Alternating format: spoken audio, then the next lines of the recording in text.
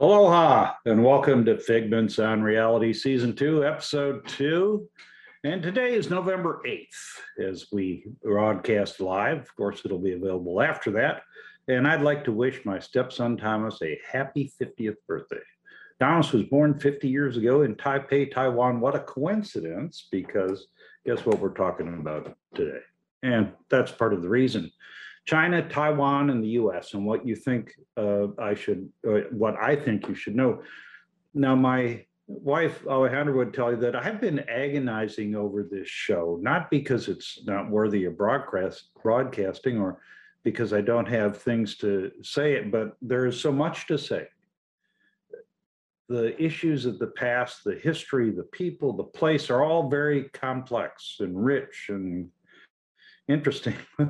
The present, on the other hand, is pretty scary and pretty darn simple. And I want to focus on that dangerous present. But first, let me give a disclaimer. I always say that Figments on Reality is not political, and I try to avoid vitriol. I'll do that same thing today and not take sides between China and the US and Taiwan, but try to give a perspective that acknowledges the risk and seeks to mitigate it. Maybe that's a little haughty of me to think I can change the world, but what the heck, at least I'm trying.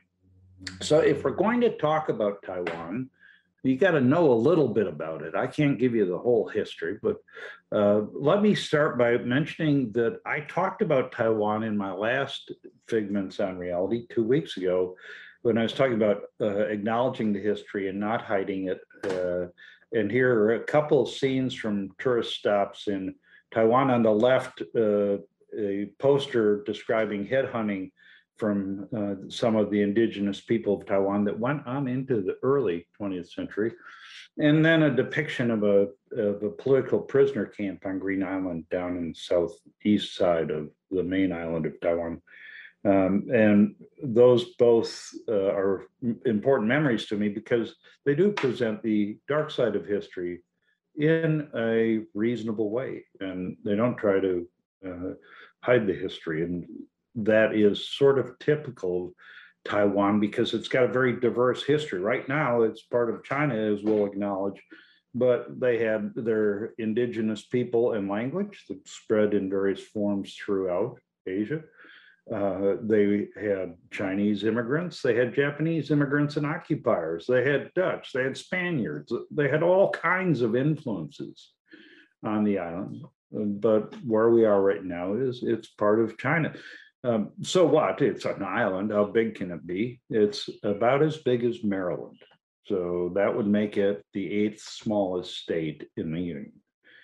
But it's got almost 24 million people in the population.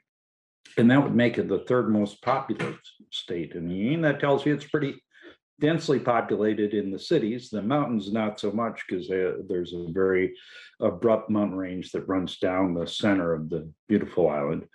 But it's a beautiful island with beautiful people and kind of a unique aloha spirit is what I can best compare it to, that's evolved over the 40 years that I've been going to and from Taiwan. And it is economically important. It's the 21st largest economy in the world. That's out of 213 that are listed at the list that I viewed. And it's important to the international order because during the last 50 years or so, it has developed a robust, vibrant democracy. And now we have the complication of the fact that it's actually part of China. So that's Taiwan, an island nation, beautiful people, democracy, economically important. So what's the deal? What's the problem? The problem is, and I'm going to say this with absolutely purposeful hyperbole, and this is why you should care, is, in my view, the end of the world could begin in Taiwan. I'm going to say that again. The end of the world could begin in Taiwan because as implausible as it is certainly possible that China could attack Taiwan to force reunification, that the US could be drawn into such a conflict, and that it's certain if that happens that it won't end well. And it could even end in nuclear conflict. Really. Really. Now you say, how can this be? And by the way, I'm not, this is not my first rodeo of addressing this. I have been to not just Taiwan, but China several times. And I got a picture here at a University of Beijing with some of the faculty members where we talked specifically at length in Beijing about the Taiwan issue. And the point I made to them was, you guys shouldn't care about Taiwan because you have such an imbalance of power. And here's how different China and Taiwan are. The landmass of China is almost 300 times bigger. The population 60 times greater. The economy 20 times greater. Okay, I'm rounding up. Thanks, folks. And then a tremendous military advantage. So why care about it? Why be bothered that you haven't achieved reunification yet? And I'm going to get more to that reunification issue in a bit. But the fact of the matter is China does care, and she cares a lot. And that this is an issue that could precipitate conflict that led to war between the US and China, and even nuclear war, because it wouldn't go badly and it wouldn't go easily. So how did we get here? What's the context for this flashpoint, if you will? Well, China used to mean nationalist China. Back before 1949, the Chiang Kai-shek and the nationalists were the government, certainly, that the US recognized. Mao and the communists prevailed over Chiang Kai-shek and the nationalists, and the nationalists beat feet to Taiwan. As I said, Taiwan's history was diverse. They just kind of unloaded the Japanese occupiers. They now had, frankly, mainland occupiers who came in and established a mainland government before 1949. But then Chiang Kai-shek and the nationalist seat of government moved to Taipei and took over the place. For some time, up until the year that Thomas was born, 1971, the nationalists remained sort of the face of China. In fact, it was called the Republic of China, even though the capital was now on the small island of Taiwan. In 1971, UN recognition shifted to the PRC, the People's Republic of China, Communist China. And that became China to the world. And the geopolitical importance of Taiwan began to fade, and their recognition was diminished. Part of that decade-long process was the normalization of relations between the US and mainland China, the PRC, People's Republic of China. And as that occurred, they had to reach some sort of an agreement on how to view the question of Taiwan. And while the history, again, I've just touched the surface of it, is complex and debatable, the bottom line is the US and China agreed that Taiwan is part of China and should eventually be reunified. They also agreed that any reunification should be peaceful. And as part of a concession to the more conservative elements of the US government at the time, the Taiwan Relations Act was passed that actually codified and built a legal requirement for the US to ensure such a transition was peaceful and to help prepare Taiwan for its legitimate defense against any not peaceful attempt to reunify. So there we are. Taiwan is part of China, but it's separate. And China is getting impatient with that separation. We're still committed, the US, to help prepare for its defense. And it's very likely that we would be drawn into it. So all of this sounds like sort of a parlor game of geopolitics, or even high school argument between classmates about what clique you're in and all that. It sounds kind of silly, but it's not silly. And without legitimizing their views or endorsing them, I'll say it's certainly not silly to China. This is a big deal, a core interest.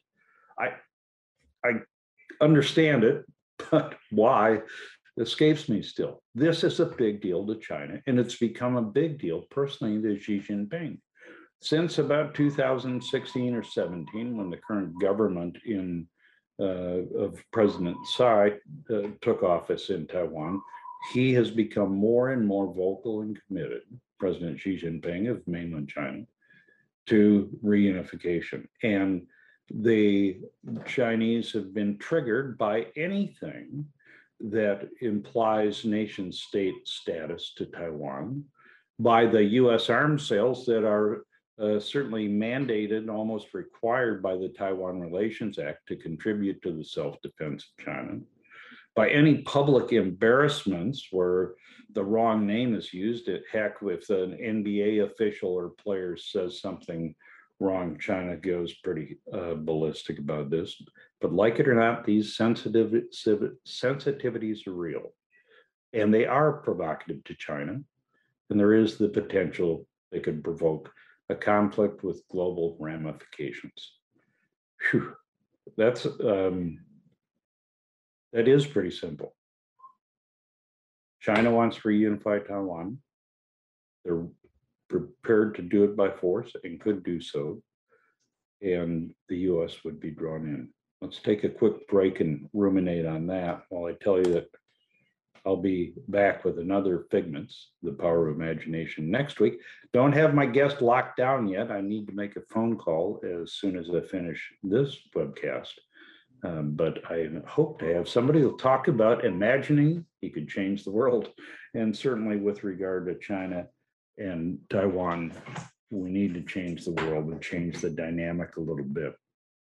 So how could war actually happen? What would happen to precipitate war? We've seen some rhetoric, words, not actions, trigger actions from China, specifically massive overflights, the greatest ever of airspace in dispute. I'm going to avoid taking sides about whose airspace it is, but it's in dispute and has required a military reaction from the Taiwan Air Force. Massive overflights of up to 150 aircraft. And simply the potential for accident or misunderstanding could trigger conflict. Because there is such internal interest in China in the reunification, and largely generated by the Chinese government. Let me go into that a little bit. This issue is a hot button throughout the People's Republic of China. The government has chosen to make it that. Again, not to legitimize or delegitimize it, but the flames have been fanned to some degree by the Chinese government to make this a hot button issue. And as we see the government of President Xi Jinping continue to solidify and expand its control over matters inside China, this is one issue they have to deal with. They've kind of painted themselves into a policy corner where they've talked tough and to mollify the people, not in a democratic sense, but in an unrest sense. They see themselves as having to do it. And if there's an economic downturn or another cause for unrest, this is going to put further pressure to reconcile the issue of Taiwan. It could start by inadvertent provocation from the United States, because I'm quite certain that the United States would never seek to foment conflict on Taiwan. But we could make a mistake, as President Biden last week did, when he said we had a commitment to defend Taiwan. And do we have a commitment? Not specifically stated. we are required by the Taiwan Relations Act to contribute to the defense in preparatory manners. And we say that any transition must be peaceful in nature, but we didn't say we're going to join the fight. By stating that in public, and the administration has walked it back as an error, but that is highly inflammatory to the Chinese. Equally inflammatory were statements of Chairman of the Joint Chiefs of Staff Milley that we could absolutely defeat Chinese military attack against Taiwan. Okay, that's first of all militarily debatable, not the purpose of this show, but those are things that don't need to be said in public, and that we ought to stay away from. We don't need to foment this problem. And yet another complicating possible provocation, President Tsai acknowledged a very small military presence in Taiwan, been there for years. The Chinese, I'm absolutely certain, have a gazillion spies in Taiwan. They probably not only know the name of every US service member who is or has been in Taiwan in the last 20 years, they probably have a full dossier, but it hasn't been publicly acknowledged. These missteps and public confrontations on Taiwan are incredibly dangerous because of the self-imposed pressure within China to do something about reunification. And once we get to some sort of a flashpoint, I think you'll be looking at something that me and a friend who is an intelligence analyst we worked on a report while I was still on active duty called War Without End. And our belief was simply that once a war started in and about Taiwan, that it would draw in the US and it would cascade and spill over to the South China Sea and even Northeast Asia and become global in nature and be horribly destructive to the world. Now, what about Milley's comments that we could defeat the Chinese, General Milley's comments? I've said many times that I could defend Taiwan with a rifle company. I think I could, just in terms of the military sense, because the terrain is so rugged, and what terrain isn't so rugged is highly urbanized. It's a very difficult place to fight. Again, this is not a military webcast, so I'm not going to go in there, but we can learn something from history. And I'm going to hold up this knife. Okay, this is a ceremonial knife, Taiwanese hunting knife from the indigenous people that I received in 2008. I actually watched it be made for me on the island of Quemoy or Chinmen, very close to the mainland shore.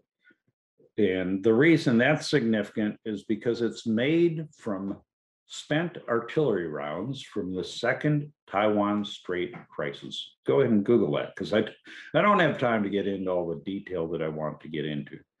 During the Second Taiwan Strait Crisis, which the US Secretary of State at the time called the first serious nuclear crisis, and we're now many years later with a lot more nukes, the mainland Chinese executed a sustained artillery barrage on the island of Chinmen, which is a lot smaller than Taiwan, but about the size of Oahu, if I remember correctly. How many artillery shells? About 500,000 rounds over 4 to 5 months. 500,000 shells. And Mr. Wu's knife shop there in Chinmen makes these artillery or these knives out of spent artillery shells. And I watched mine being made while mainland Chinese tourists were out in his storefront buying other knives made from shells that his country had provided to the island of Chinmen. It's an interesting twist on the swords into plowshares theme, but my point is 480,000 shells fired into a small island. They did not prevail. Modern war would be different. But the outcome is likely to be the same, some sort of disastrous stalemate, or at best for mainland China, a Pyrrhic victory, one where the cost far exceeds the benefits.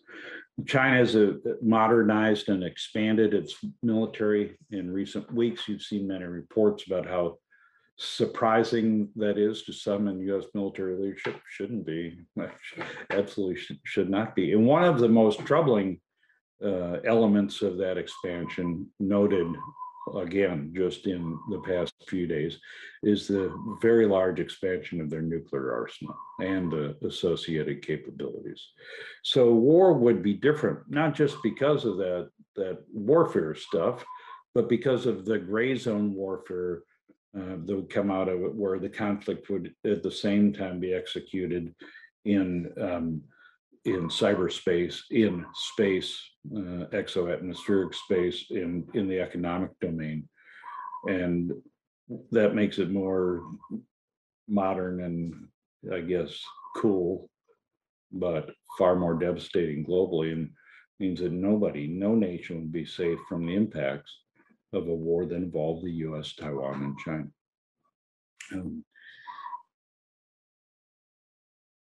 So is this going to happen?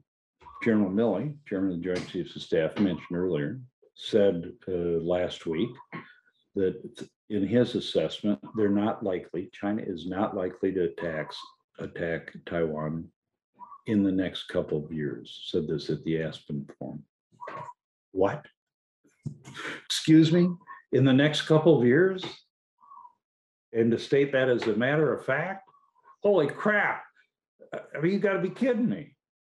The next 2 years, if we can't establish deterrence or understanding that goes for a decade, this is really bad. The next 2 years, that's all the chairman could offer up. I wouldn't say guarantee, but holy moly. I mentioned the president's statement about our commitment to defend.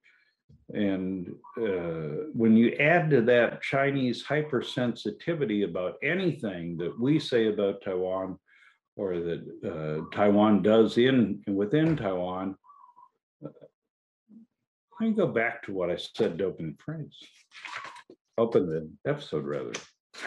And I'll read it so I get it right. The end of the world could begin in Taiwan. The end of the world could begin in Taiwan. This is more dangerous than North Korea. It's a bigger threat in terms of consequence than terrorism, global terrorism, and it may not be as inevitable as climate change, but climate change won't matter if we allow a nuclear conflict to stem from misunderstandings in Taiwan. And I really believe this. I've spent enough time in China working with Chinese friends and officials, and quite a bit of time in Taiwan, and looking at the US national security landscape, and I simply don't think there's enough appreciation for how serious and dangerous the situation is for China, Taiwan, and the US, the title of the show. So that gets me to what I have to say and why I'm making this webcast, this particular webcast. What would FIG do? I hope somebody's listening, folks. FIG would make peaceful resolution of the Taiwan question the top priority of US-China relations, period. Period. Has the greatest consequences. It should be a topic at every discussion of officials at every level. It's got to be a touchstone that both sides have to go to avoid the kind of miscalculation that I described that could have such disastrous consequences. Having said that, they should do this in public and basically or in private and basically shut the hell up. This is not a discussion. The discussions on such sensitive issues don't do well under the light of day. This needs to be in the background, but all the time, all omnipresent, but not visible. Has to be more quiet. both sides, one thing both sides should do publicly is acknowledge, state, and restate that a forceful reunification would have no winners. And I think China has to see that. If they use force, that's not a win-win. That's not a win situation for them. It should be a last resort. That's not good for anybody. We should say that a lot. What should the United States do? We have a commitment under the Taiwan Relations Act. We also have a commitment under the One China policy to treat China as the one China and acknowledge Taiwan as part of it. We ought to do that, maintain that commitment and state it as ambiguously as we can, and not paint ourselves into a corner with China. We need to understand and live with Chinese hypersensitivity. In the past, when I've talked to my friends in China or from China, it kind of drives me crazy, but the truth, it is what it is. We can't wish for an alternate reality. They are hypersensitive to all things regarding Taiwan, and we need to be careful of that. And if we're going to have difficult conversations, they should be done in private and correctly. China, on the other hand, and I'm sure my Chinese friends will like me telling them what to do, but I got to do it because this is the what would FIG do part. If I were China, I would establish military hotlines in operational channels with the United States, as Secretary of State Blinken recommended to Wang Yi in Rome last week. Okay, for all the friction between the U.S. and Soviet Union, the hotlines were important, and we have suggested this, we, the United States, several times to China. Now, as things seem more dangerous than ever with regard to Taiwan, we've got to have those hotlines. I don't think this is going to happen, but my second bit of advice for China is to moderate your internal commentary on Taiwan. It's not helping. It's not helping you.